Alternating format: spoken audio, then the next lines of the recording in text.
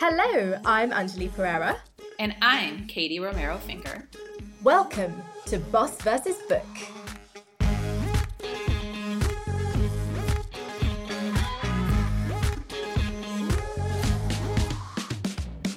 Boss vs. Book is essentially a book club for business leaders in podcast form.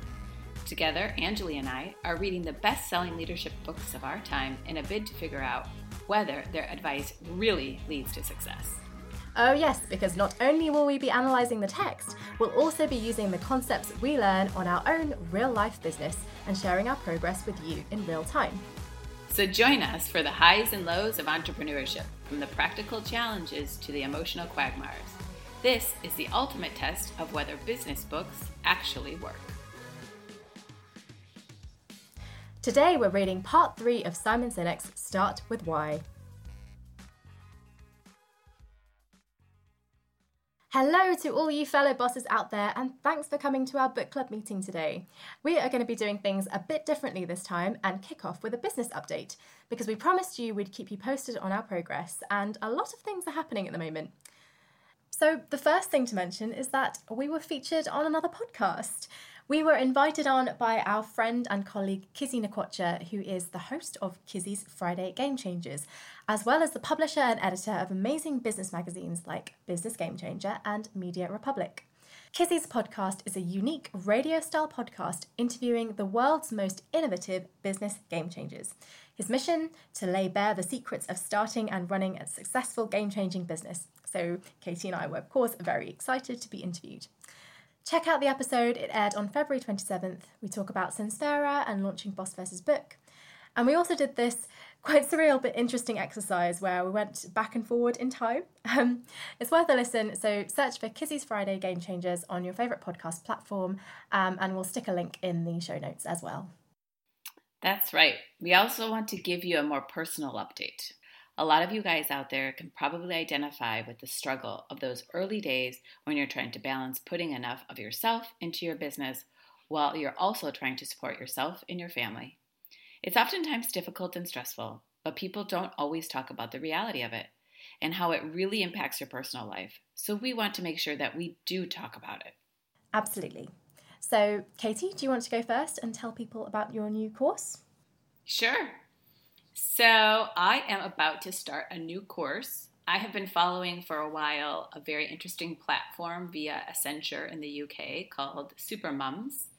And it's an organization that I believe, if I'm kind of stating this correctly, that Accenture has put together via their Salesforce group.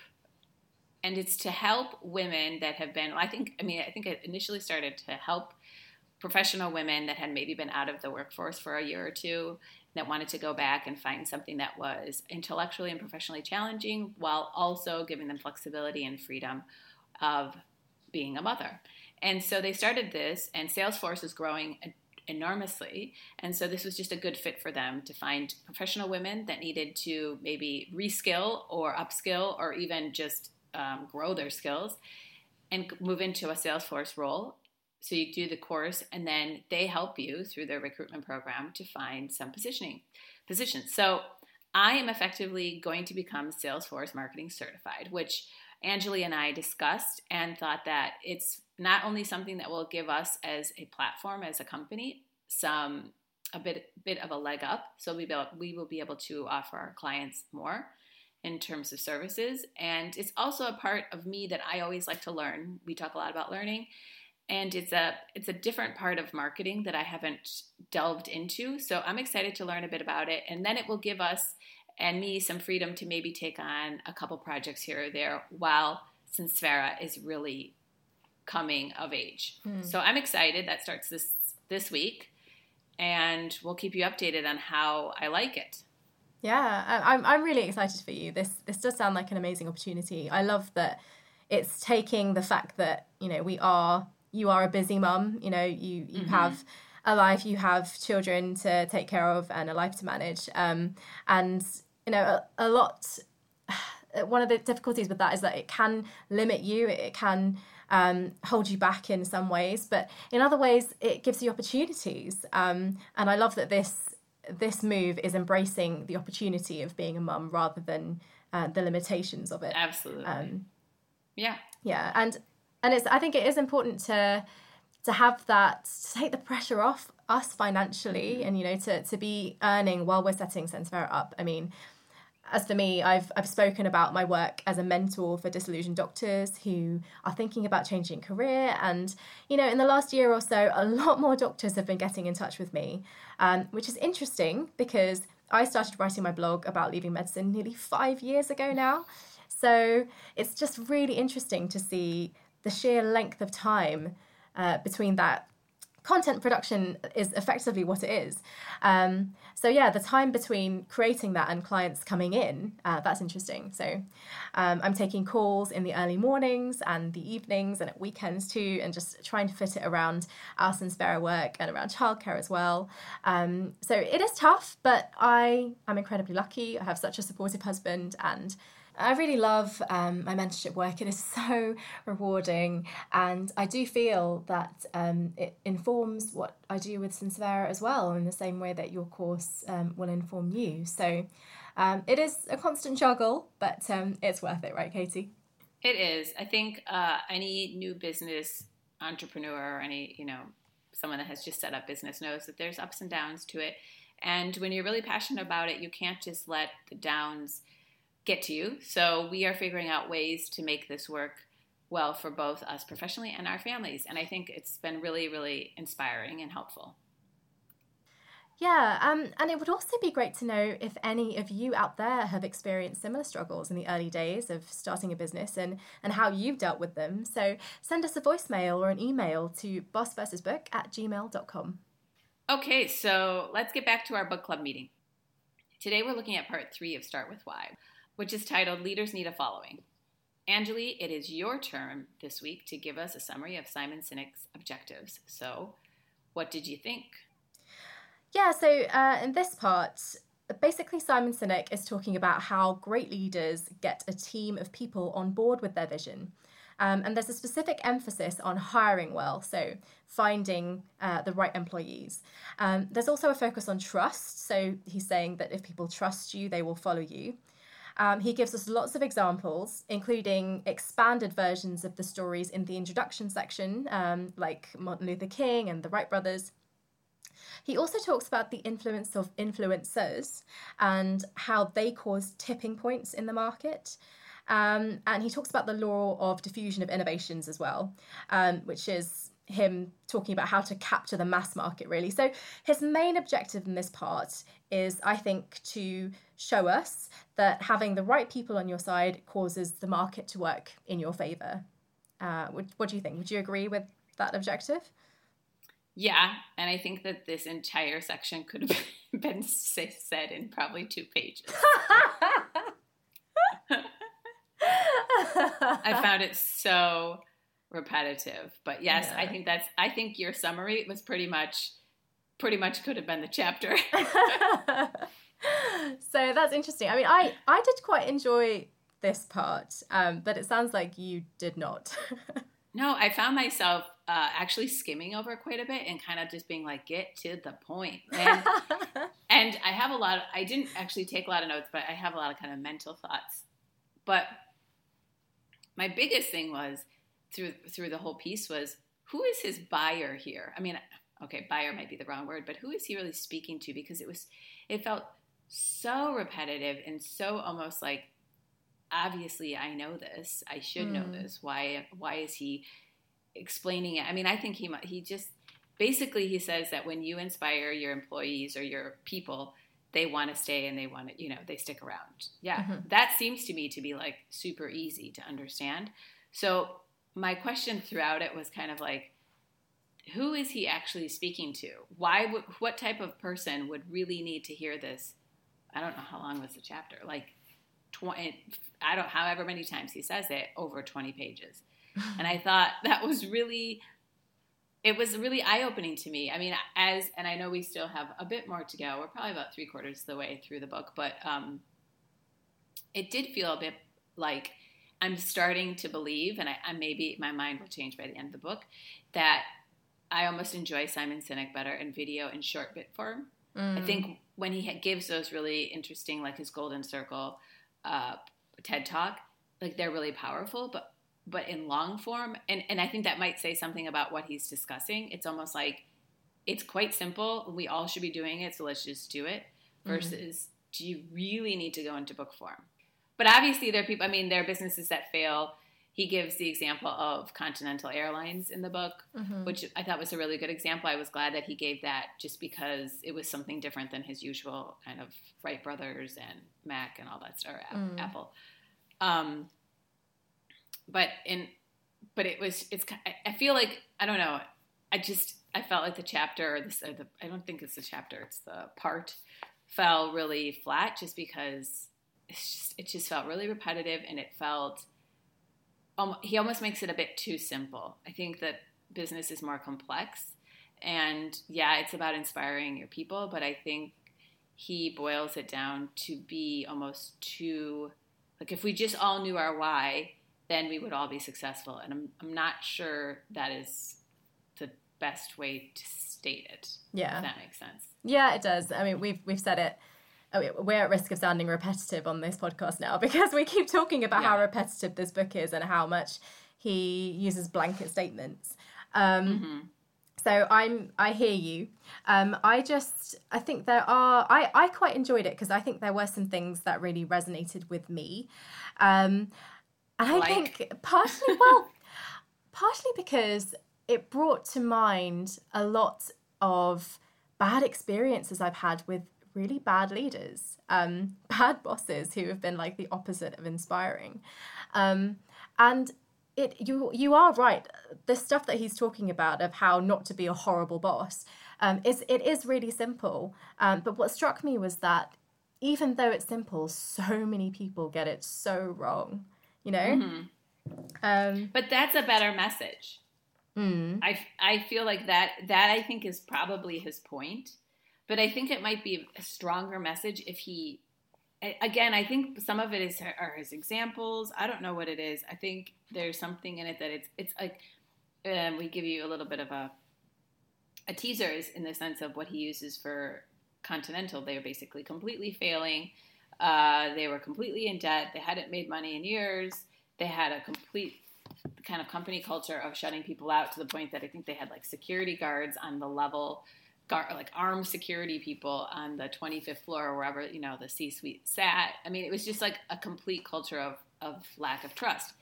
And then they bring in a guy who basically takes that away, opens his door, says we're going to treat people better. Like, obviously things are going to change. I mean, if you go from that extreme to the next, things will change.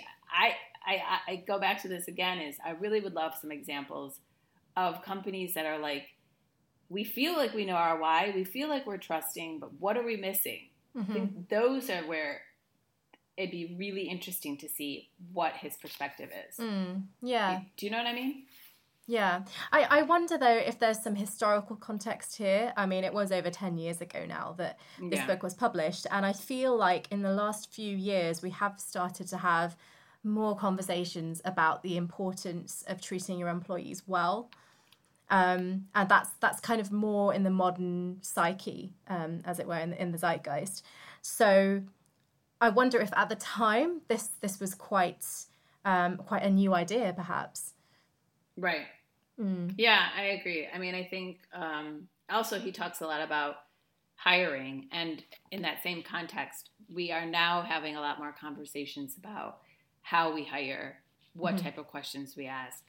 We're not looking for just a list of qualities, rather someone that's going to culturally fit. So I think that's a good point, is that you have to kind of take it into context of the time that it was written and why, I mean, and why maybe it's not hitting the right nerve with me now, just because we're in a different age of business. Yeah, I mean, I was so reminded. I mean, he says Herb Kelleher, the head of Southwest for 20 years, since he's talking about Southwest Airlines again, was considered a heretic for positing the notion that it is a company's responsibility to look after the employees first. Happy employees ensure happy customers, he said.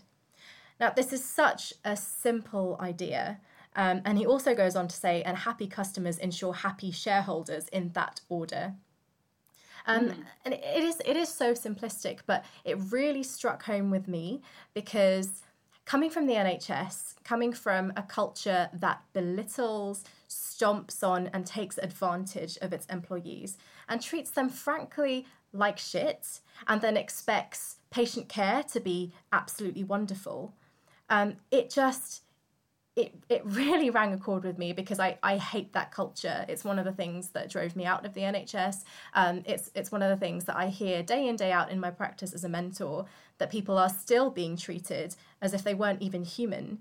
And, you know, the horror stories that I hear, Katie, like people being denied leave to go to their own wedding, you know, people not having the time to take a pee or to have a drink, people being shouted at for being basically, for wanting to do things that are not just social rights, but human rights. And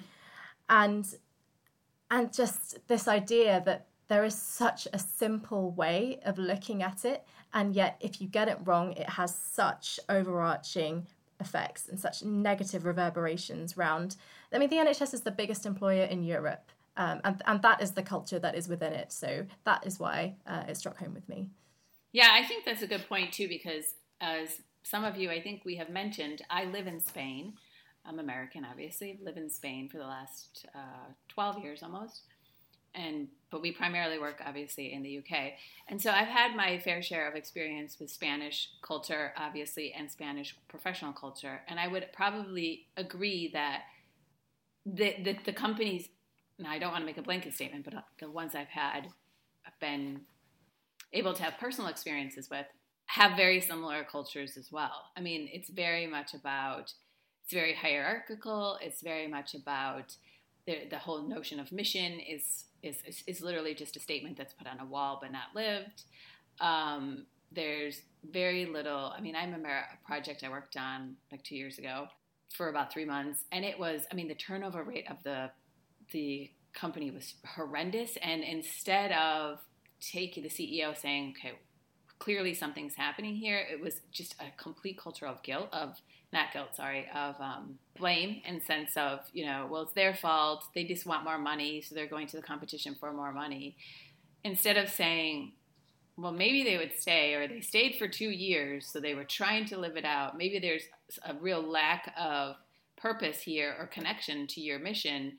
And a lot of people do stick around for less money when they feel really bound to that mission. So, I mean, I can see how it might have to be repeated over and over again for certain people to really get it. And so maybe that's just a really sad reflection on what business still is today. I mean, if we're talking about the NHS, if we're talking about certain businesses, and this company I'm talking about was considered to be in the innovative space. So it's even more depressing.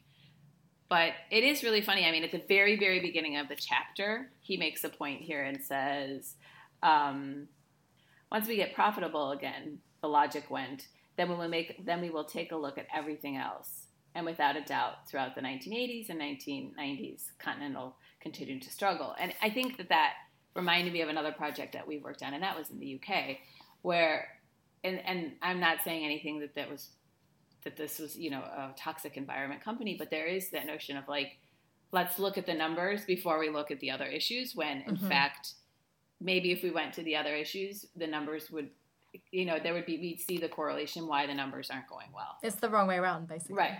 Right.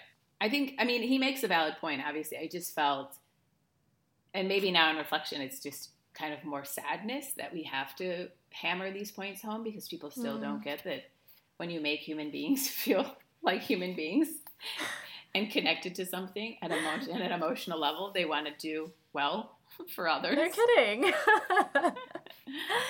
Yeah, I think it's so easy to say something that sounds a bit like that, but actually does the complete opposite. So I'll give you an example. So in the NHS, people bang on and on and on about patient care. The patient comes first. We do everything for the patient.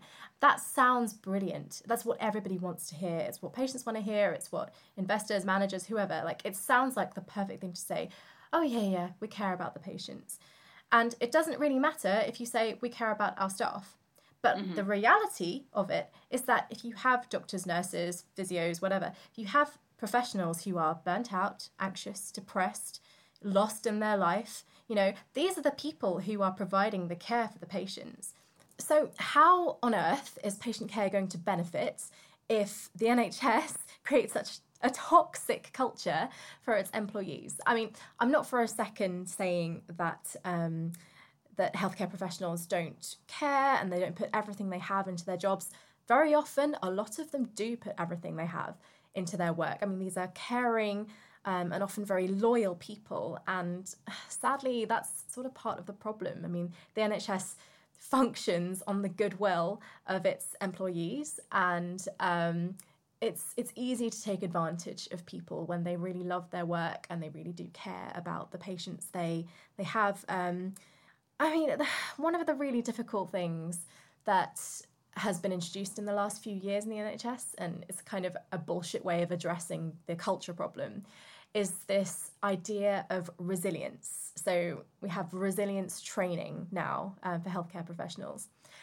And it frustrates the hell out of me because basically what it's saying is that you are in a culture that is systemically abusing you.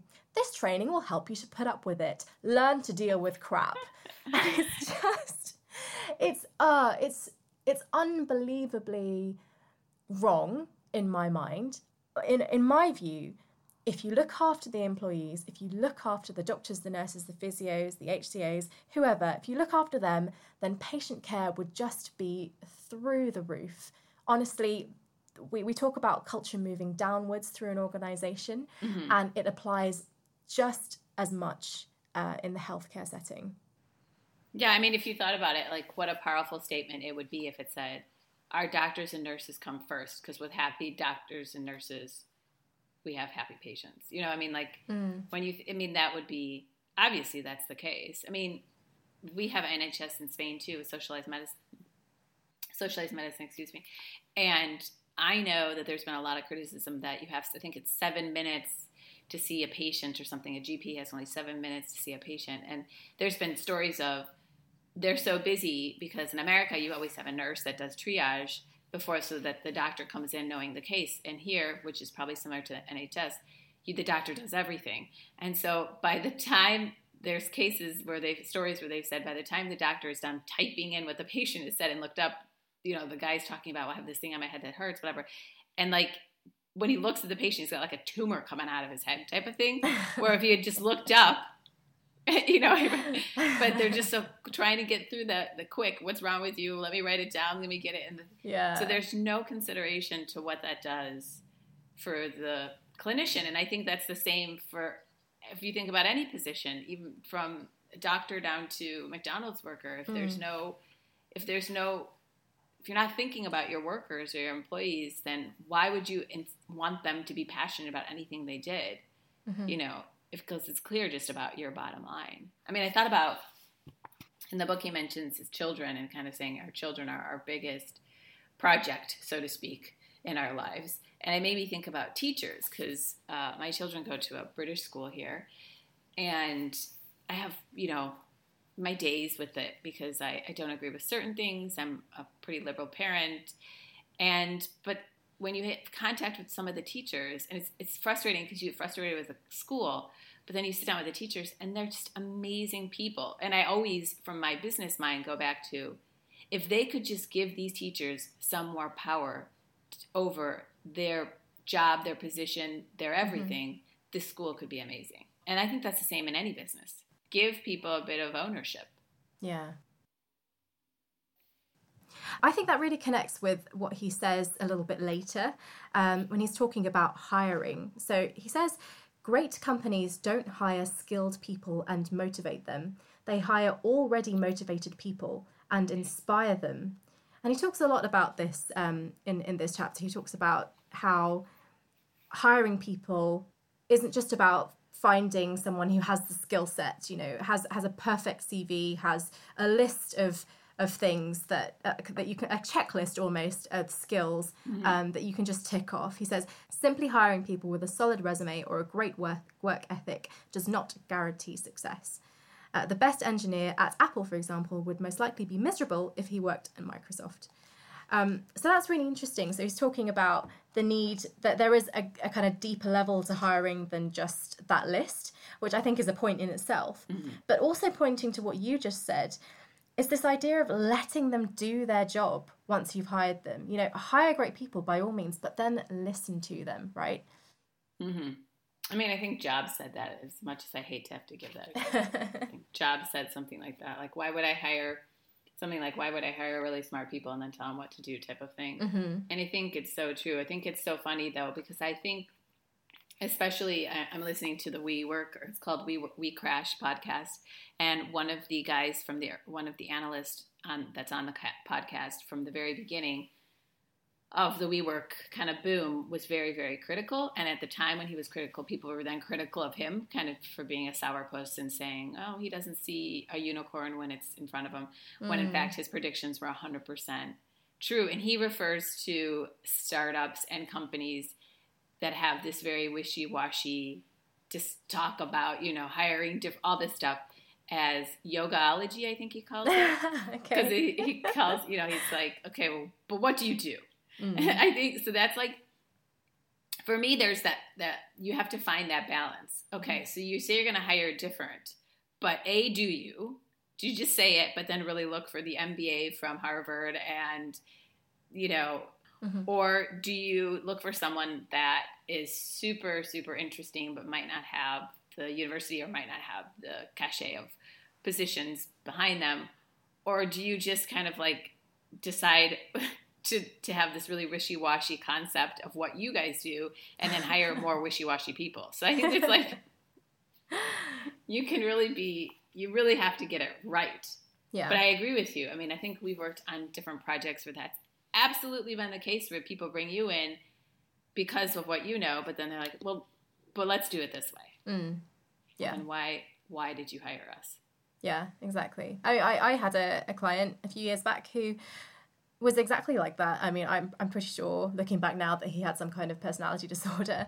But he would employ these brilliant people. He had this great team beneath him, really enthusiastic, really knowledgeable. They gelled together really well. You know, they had they were always coming up with new ideas together and making it happen and supporting each other. They had all the ingredients of a great company.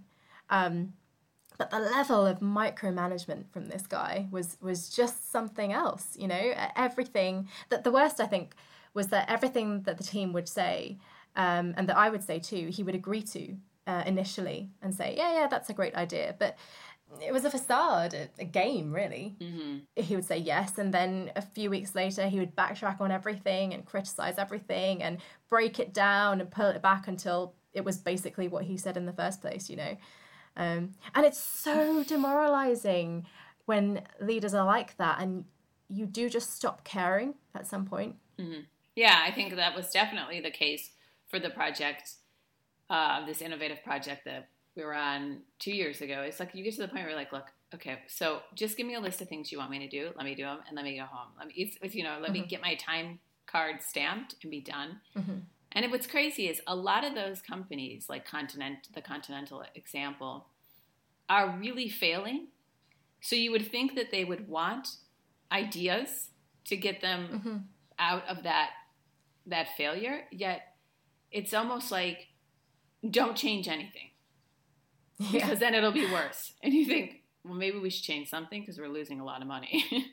Well, maybe that's the key. I mean, the key thing that needs to change is leadership, and that would involve the leader admitting fault. Yeah. You know, it would then mean them saying that what I've done so far has not worked, and I've done it wrong, and I need to change. And I think as a human thing to do, that is really difficult. And certain types of people find that a lot more difficult than others, I think. Yeah. And, you know, you get frustrated when people say, well, you just can't find talented people, or you just can't find people that want to be part of the team, or you just can't find, and I just don't believe that. I think inherently as human beings, which Sinek also says, is we want to connect at an emotional level. We want to be part of something. So the fact that you can't find people that way is really a reflection of you, more than a reflection of them. Absolutely. I mean, I really love in the latter part of this part of the book where Sinek talks a bit more about Martin Luther King. And I've heard him say this in speeches before, but I love the way that he talks about the people that turned up to hear Dr. King speak, he asked the question, how many of those people turned up for Dr. King? 0. None of those people turned up for him. They turned up for themselves, because what King proposed was their idea of what society should look like, their idea of how America should be. If it was just about King's ideas, then it wouldn't resonate with anyone. Like it when something resonates with you, it becomes your idea. You take on, we talked about it before, you're taking on that conviction for yourself. And I love that Sinek says, what all great leaders have in common is the ability to find good fits to join their organizations, those who believe what they believe. Yeah. What's amazing about King, and I think he's a really good example, and obviously he was an amazing human being, but it's true, is that obviously it was a moment in history where that rhetoric needed to be spoken. But what he often spoke about wasn't about, he did speak about segregation, and what Sinek points out, and it's true, is so much of what he speaks about is the human being, and just what inherently every human being deserves. So it's not about black or white. And in that moment, that's what the fight was about. But what his rhetoric and what his underlying why was, is that we all deserve, as human beings, no matter the color of our skin, our creed, whatever, to just be treated as respectfully as possible and equal. And I think that that's an interesting statement, because if his why was to desegregate, or if he went down that path, obviously it would not be the same type of powerful statement as it is when you take it to its core and you say, no, it's about people. Yeah. And I think that that's a really good point that Sinek makes, is that your why has to be something that people can grab onto, no matter their kind of background. Because people of color grabbed onto that mission, and people of different religions grabbed onto that mission. White people grabbed onto that mission, because everyone at some point in their life, it's in some way could identify with that. Yeah. That's his point, is that your core, what we referred to in our work as your vision sphere, has to be something that everyone can grab onto. So in this part, Sinek shares a lot of stories about great leaders who he thinks created a lot of trust, because he talks about the importance of trust when it comes to getting the people that you hire behind you. He talks about the adventurer Ernest Shackleton and his exploration of the Antarctic. And what I really love about this story was that it went so wrong. Everything kind of went to pot with this. They were stranded in the ice. Their ship got crushed and sank. They spent months lost, basically. And it was just a really hazardous journey. And what was amazing was that none of these people died, that all of the crew came back alive.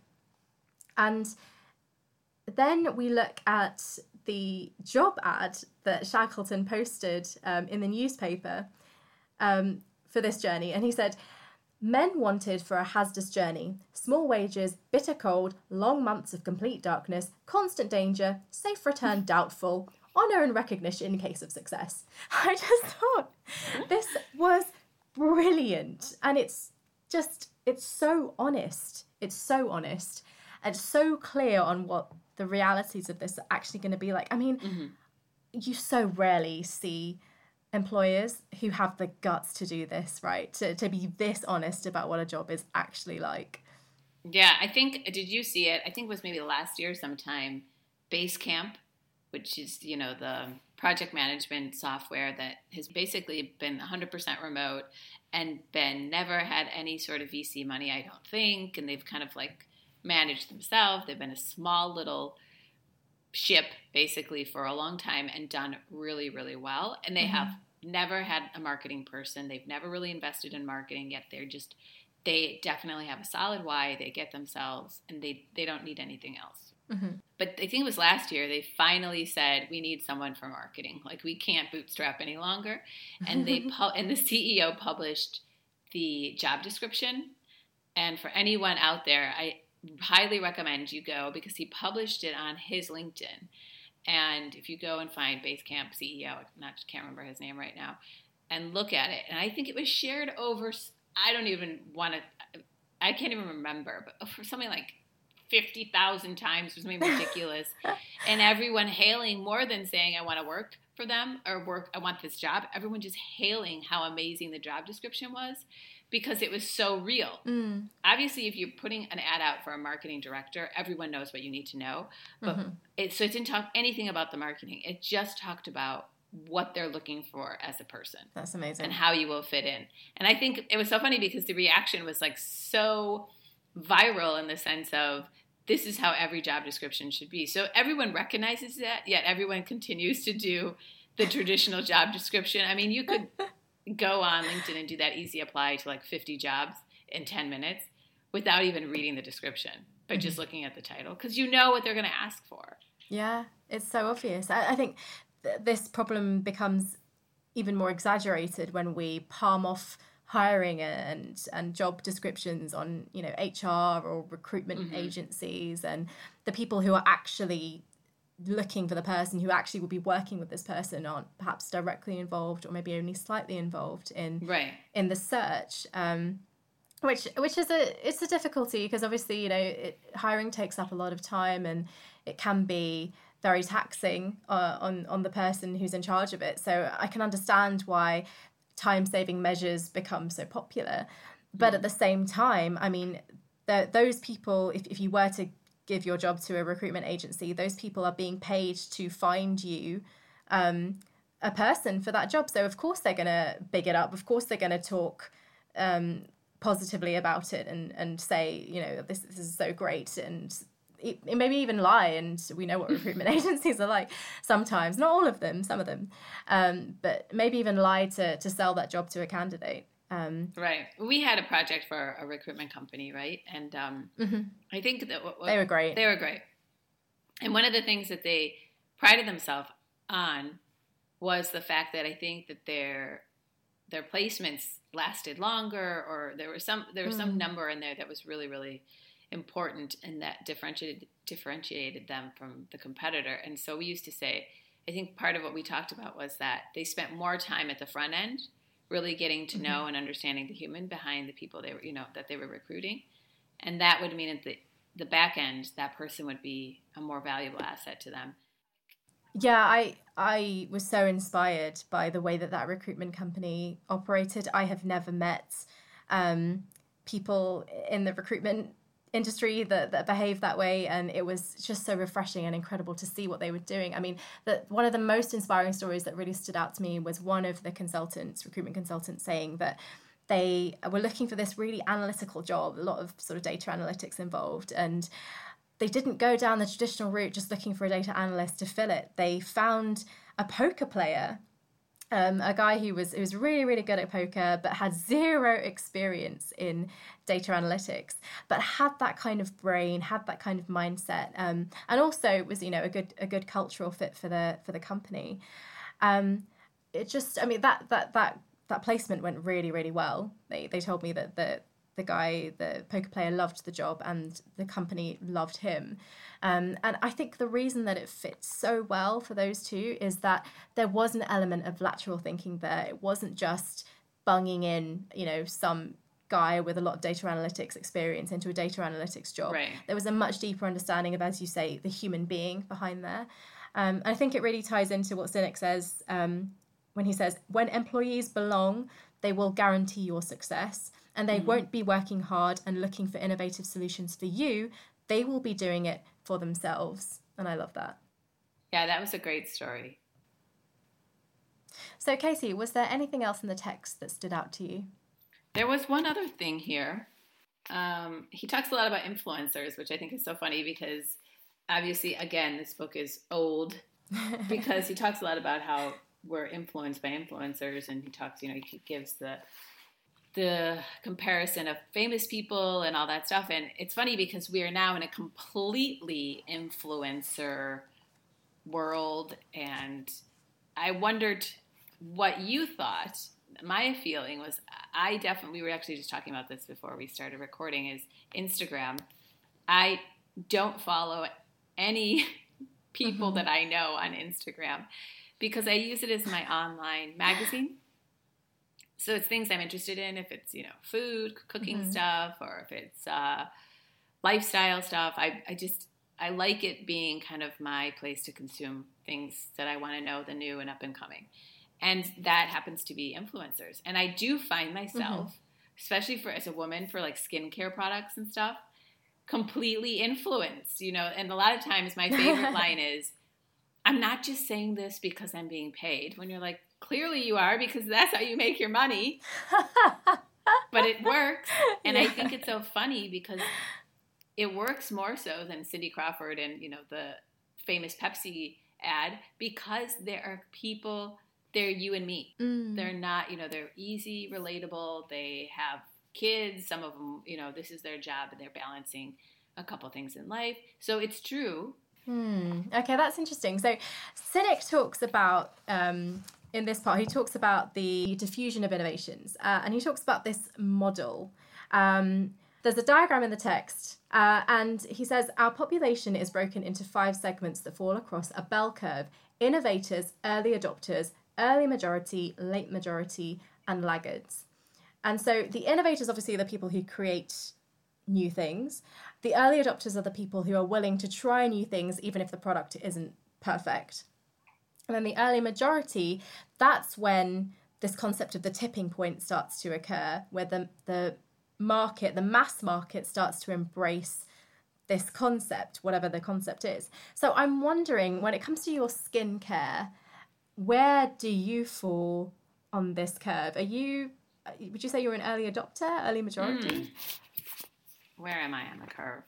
I'm just asking because what's interesting to me is later on he says that different people can be different parts of the bell curve depending on the product or service being offered.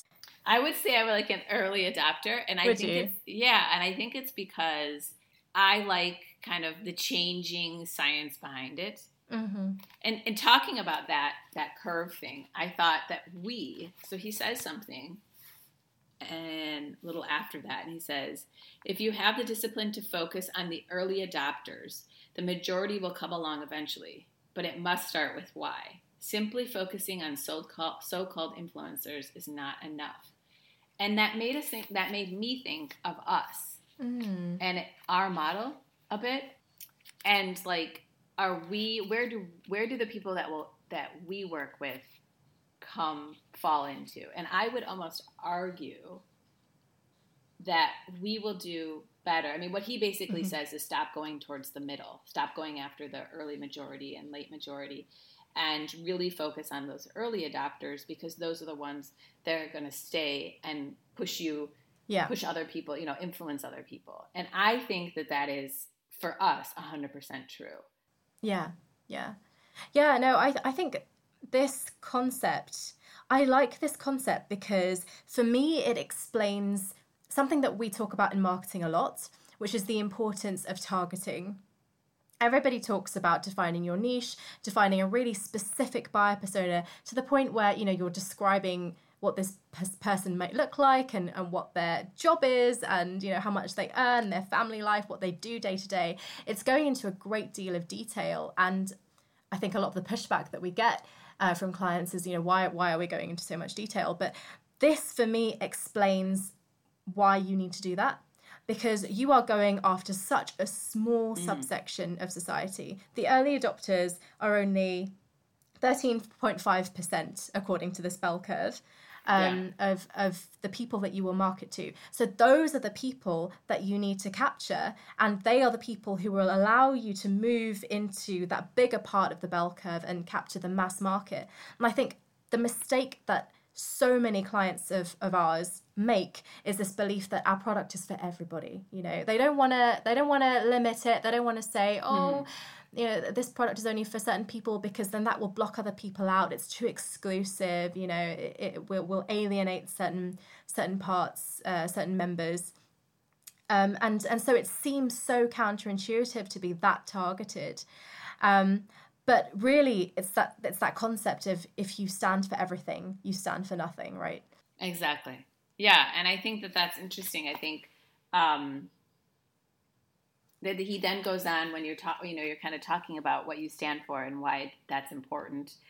reiterating once again, as he does in this part, he goes on to give the example of TiVo. Yeah, that's really interesting. Did you have TiVo?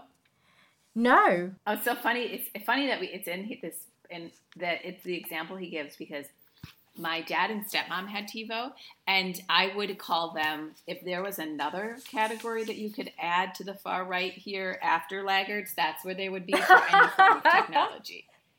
So it just was hilarious to me that it's considered like this innovative thing, that people, the only ones that really jumped on were the ones that got it, when it's like, I mean, my stepmom is a doctor, so she's a very intelligent woman, has just, I think in the last 2 years, gone from, which was another example he gave in here, from an analog phone, mobile phone, to a touchscreen, and only because the company basically said, no platform supports analog anymore. Like, you must use, and so the phone she has is absolute crap.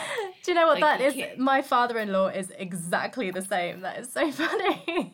It's so fun. And she basically retired a bit earlier when she was just done, and she's young, because of the fact that the digitalization of medical records was coming, and she was just so terrified of what that meant. My God. I mean, that's how anti-tech she is, and she had TiVo. So I'm wondering, it makes me want to call her and say, who sold you TiVo? How did you get it?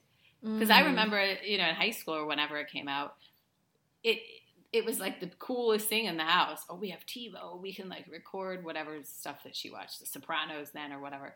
And so I think it's really funny. But what's so funny about it also to me is the response from TiVo for why it didn't work. And she says, Rebecca Baer, a spokesperson for TiVo, told the New York Times in 2000, they don't understand why they need this. And so he says, if this line of logic was true, then no new technology would ever take hold. I loved that. And it's so true. I mean, we often talk about what we do is something that everybody needs and they don't know it. But if that was our opening line, most people probably would want to not buy it. Yeah, so. It sounds, I mean, we don't say that for that reason, right? It sounds really up yourself. It sounds, you're too thick to understand why we're important. It's an awful thing to say. Yes. And that's basically what she's saying. I mean, I think it's really funny. It's true. If you don't, this also then goes to show how good Sinek is at advertising. Did you think that too? I mean, so he takes their pitch was something like, we've got a new product, it pauses live TV, skips commercials, rewinds live TV, memorizes your viewing habits, and records shows on your behalf without your needing to see it. Yeah, it sounds kind of boring. It's boring. It's like, okay, well, whatever. I guess that's cool. Yeah. And then he says, what if the kind of person who likes to have total control of every aspect of your life, boy, do we have the product for you. And then he goes on, and I'm thinking, my mind's thinking, is all of this, is this whole book just like an advertising ploy? Because he does it a couple times in the book. He's really good at it. I mean, he's really good at flipping what it should, putting it into what it should say, but does that give them a why, or does that just give them really good copy? Well, I think the point he's trying to make is that you are starting, if you're starting with why, then you start the conversation with your why rather than everything else. So I think a couple of chapters back, he gave this example of this guy called Brad who was asking someone out on a date, and he was saying, like, Brad is talking about himself, and he basically sounds like a narcissist, like all he talks about is himself. But then he flips it and says, I really love my life, I'm really lucky, I've got this amazing job that I'm so committed to, and it also allows me to have all of these really cool things in my life. And then suddenly he goes from sounding like a narcissist to sounding like someone who is really passionate and inspiring. And it's the same story. It's just told in a different order. And I think that's the point that he's trying to make. It's not that you have to come up with your why and then stop, right? Like, you can't just have the why.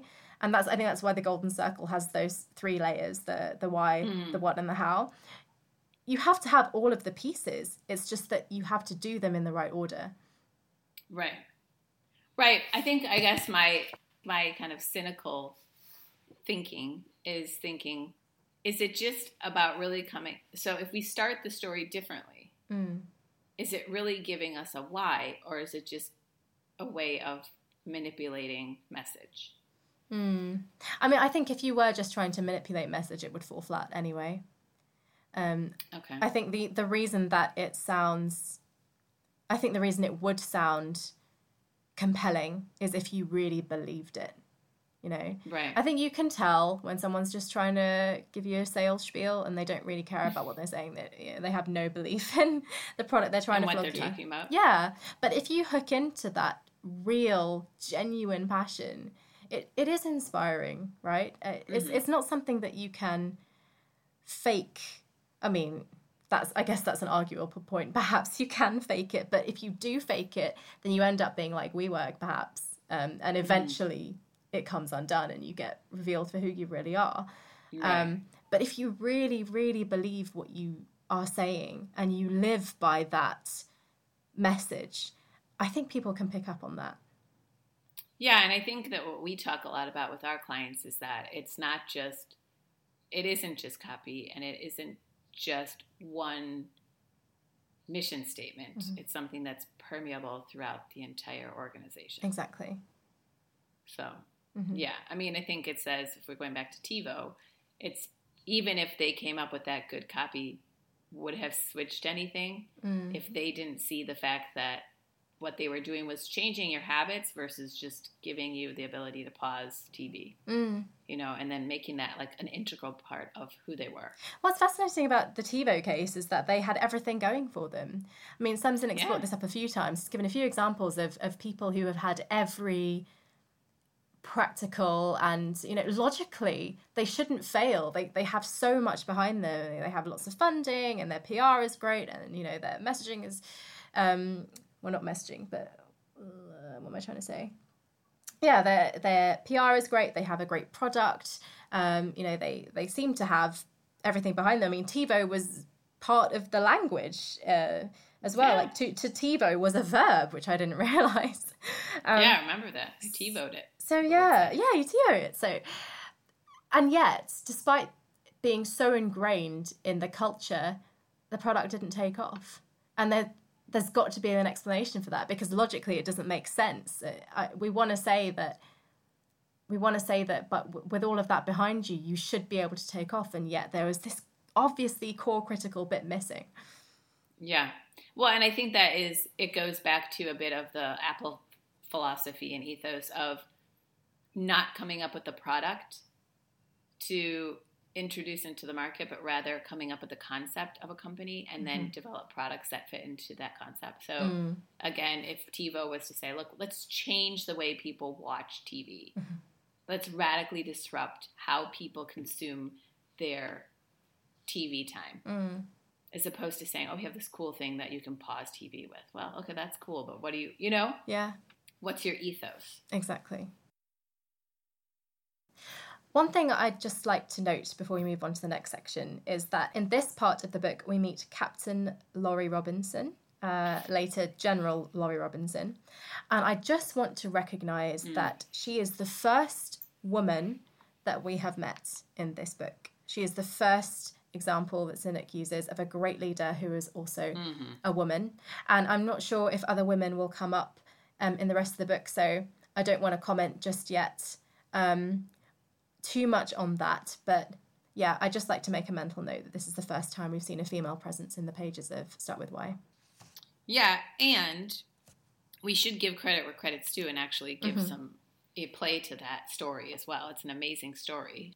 So she is the first woman in the history of the Air Force to command the 552nd Air-Controlled Wing Out of the Tinker Air Force Base, one of the largest wings in the Air Combat Command.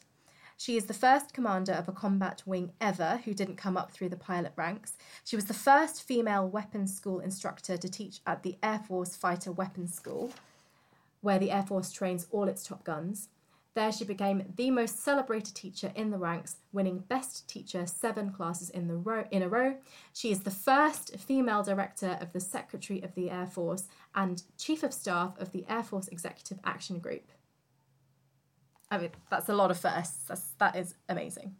Yeah, she's it's an amazing example too. I know that Sinek likes to use military examples quite a bit, so I'm sure more will come up towards the end of the book. But yeah, and he says that actually. He says, I use the military because it exaggerates the point. Trust matters. Trust comes from being a part of a culture or organization with a common set of values and beliefs. Yeah, I think that it is important that we note that. I hope that by the end he gives some more examples, and hopefully that was just a reflection of the time that business has now become. We're not talking the 50s either. We're talking early 2000s, so it really there definitely were more women in leadership positions. So hopefully we put a pin in that, and hopefully by the end of the book he will have given us more examples. But I think that's a good point you make.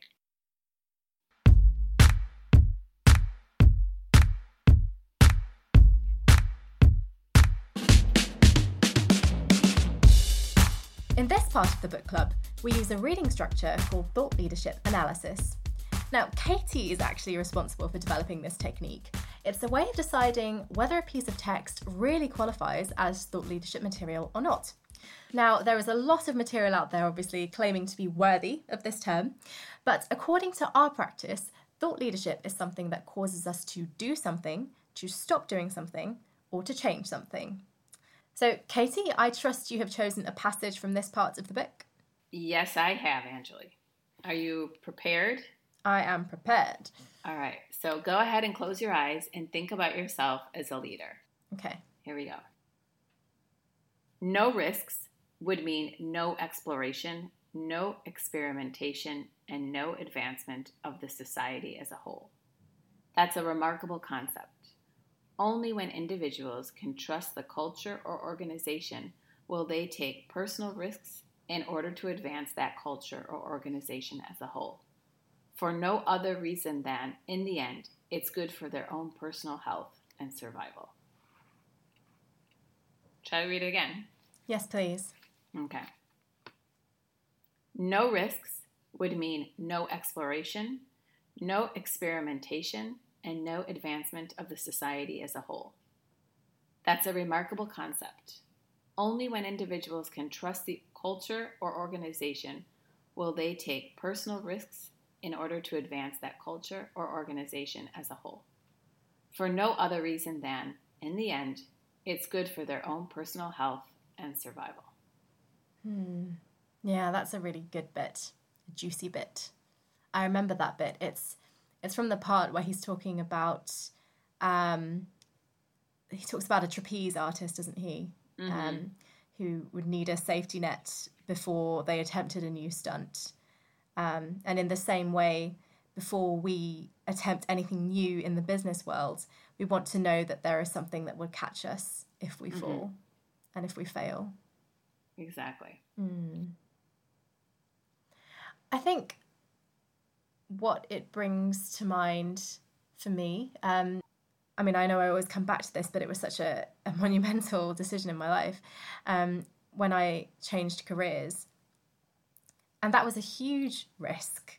It was putting everything on the line to go into something that, I mean, I had no idea. I had no idea if it was going to work out.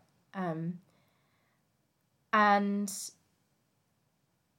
this sense of exploration, I love that term.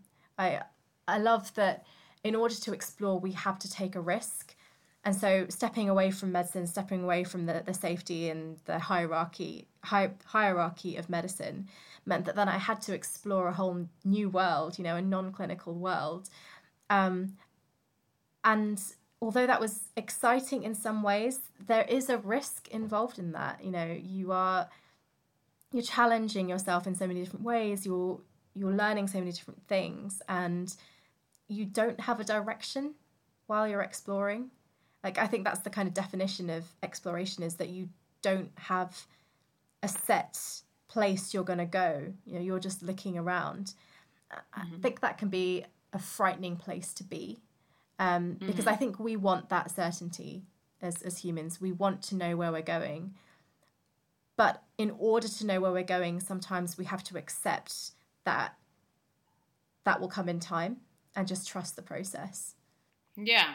No one wants to risk anything without having some form of security in some way or another, whether it be financial for some maybe, or it be emotional for others.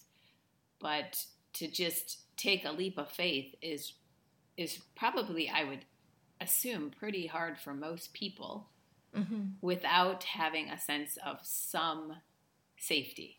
Yeah. It's everyone risks something. Yeah.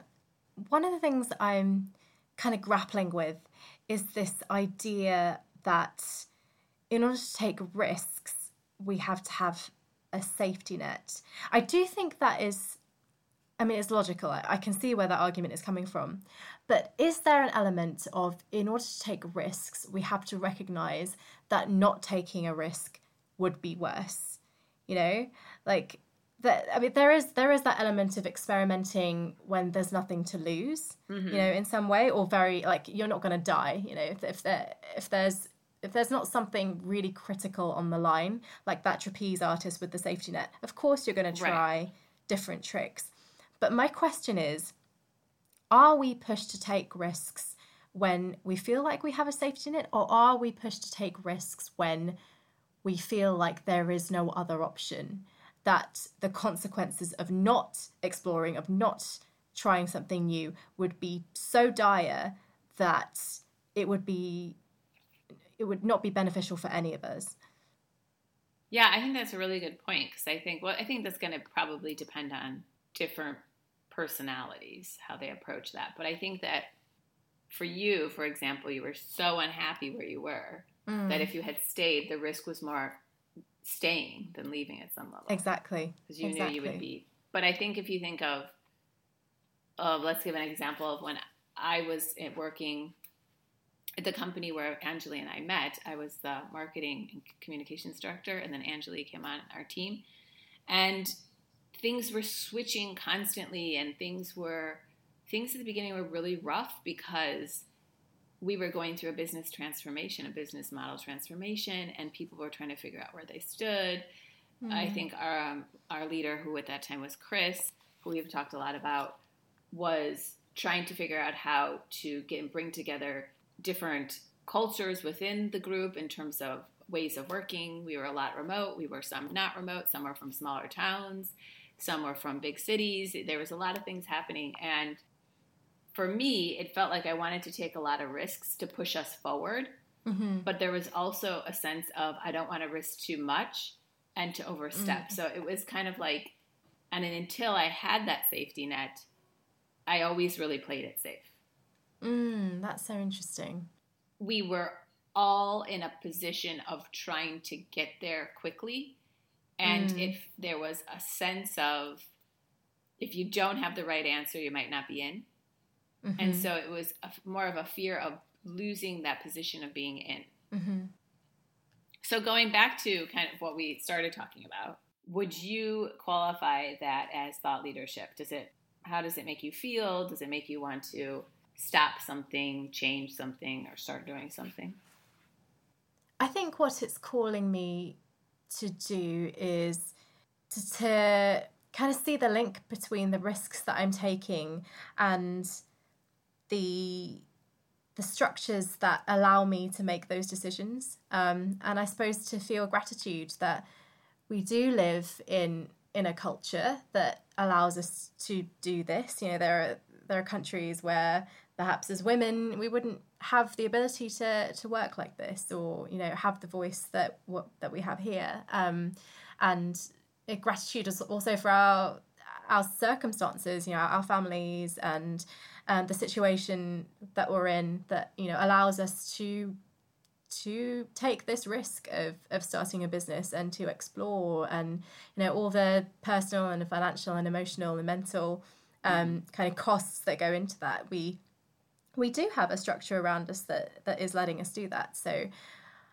I would say that this is a piece of thought leadership, because it is calling me to appreciate those things in my life and to be grateful. What about you? It's not a new concept for me, but it does kind of push me to continue wanting to make that connection. You know, that we talk a lot about empathetic leadership. And I think a part of that is creating that safety net. Obviously, a big part of that is creating that safety net to give your teams the freedom to feel safe so they can take risks. And so that's probably just something, it's pushed me to think a bit about that and how maybe we incorporate that a bit more into what we do with our clients. And it correlates. I think every time you can make a correlation between good business practices that also result in good ROI, it's really important. You know, this isn't just fluff. It's not just about giving people a sense of being, but it also actually connects to businesses performing well. So now we turn to you, our listeners. It would be great to know whether this passage called you to anything in your own work, whether you agree that it was thought leadership, and also what do you think about the practice of thought leadership analysis? Do you perhaps have a different idea from us of what constitutes thought leadership? We'd love to hear your thoughts, so please send us a voicemail or an email to bossversusbook@gmail.com. Great, moving on. Now, as always, we need to decide how we practically apply the advice in this part of the book to our business. Last time, we set ourselves the goals of getting feedback from our community about the podcast. Yes, we wanted to find out what people thought about it in general, and more specifically, whether they felt like they really could be a part of our book club. So we asked lots of people for their opinions, and the first bit of feedback we got was from the famous Chris Hafner, of course. Seeing as he was the inspiration for a lot of what we do on this podcast, it seemed only right that we got his feedback first. So he said he really liked it, and he liked the way that we're criticising the text as well as learning from it.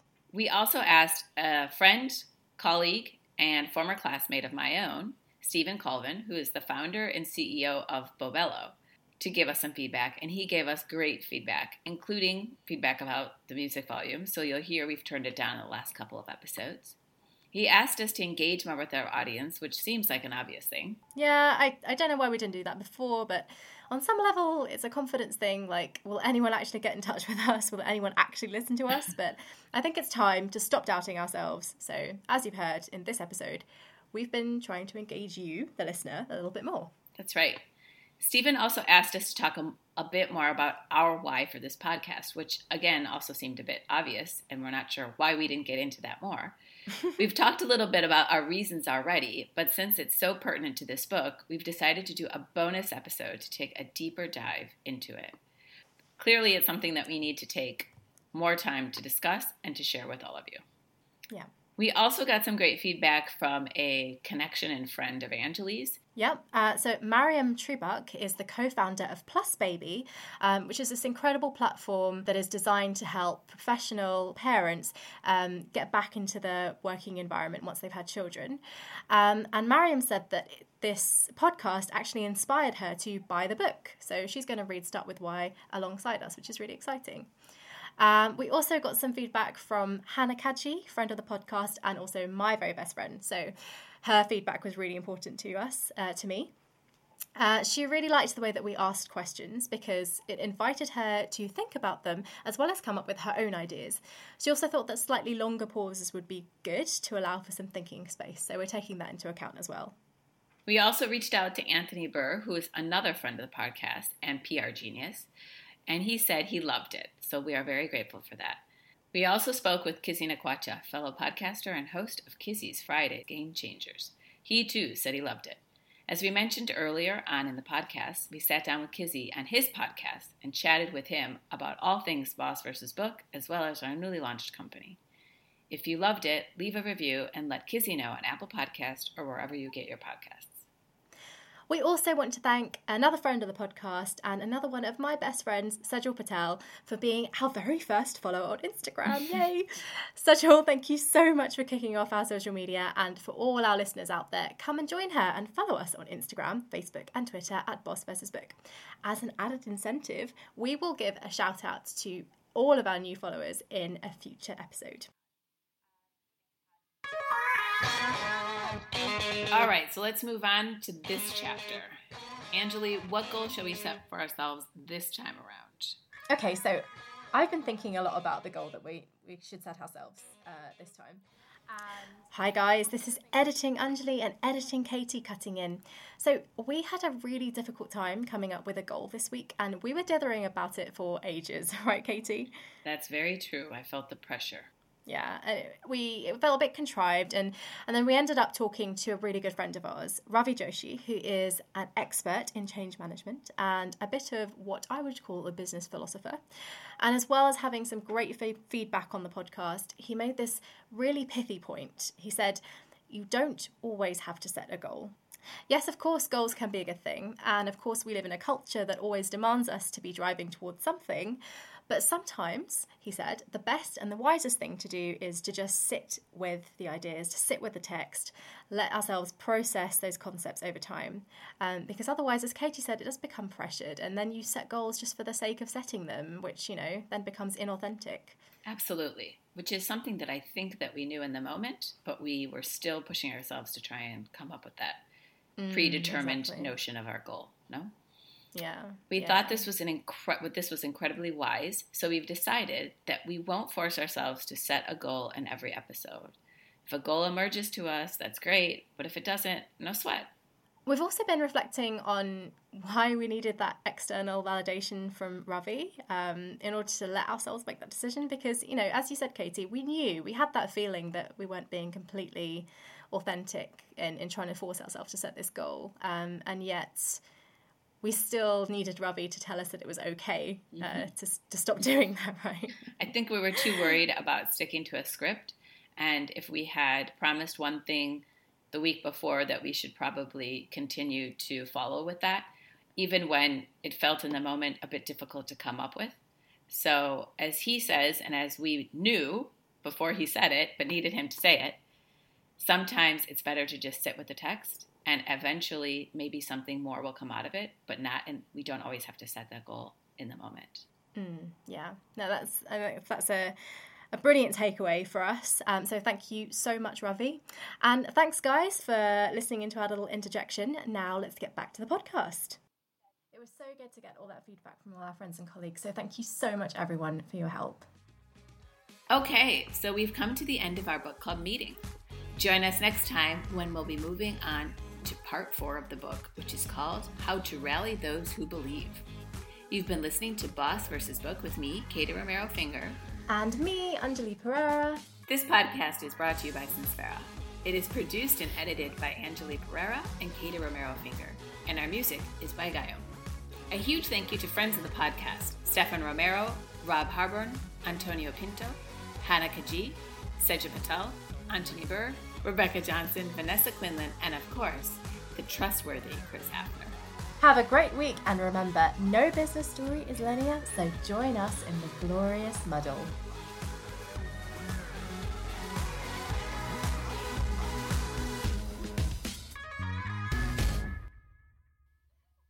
Yes! Nailed it. Katie did the credits. Oh.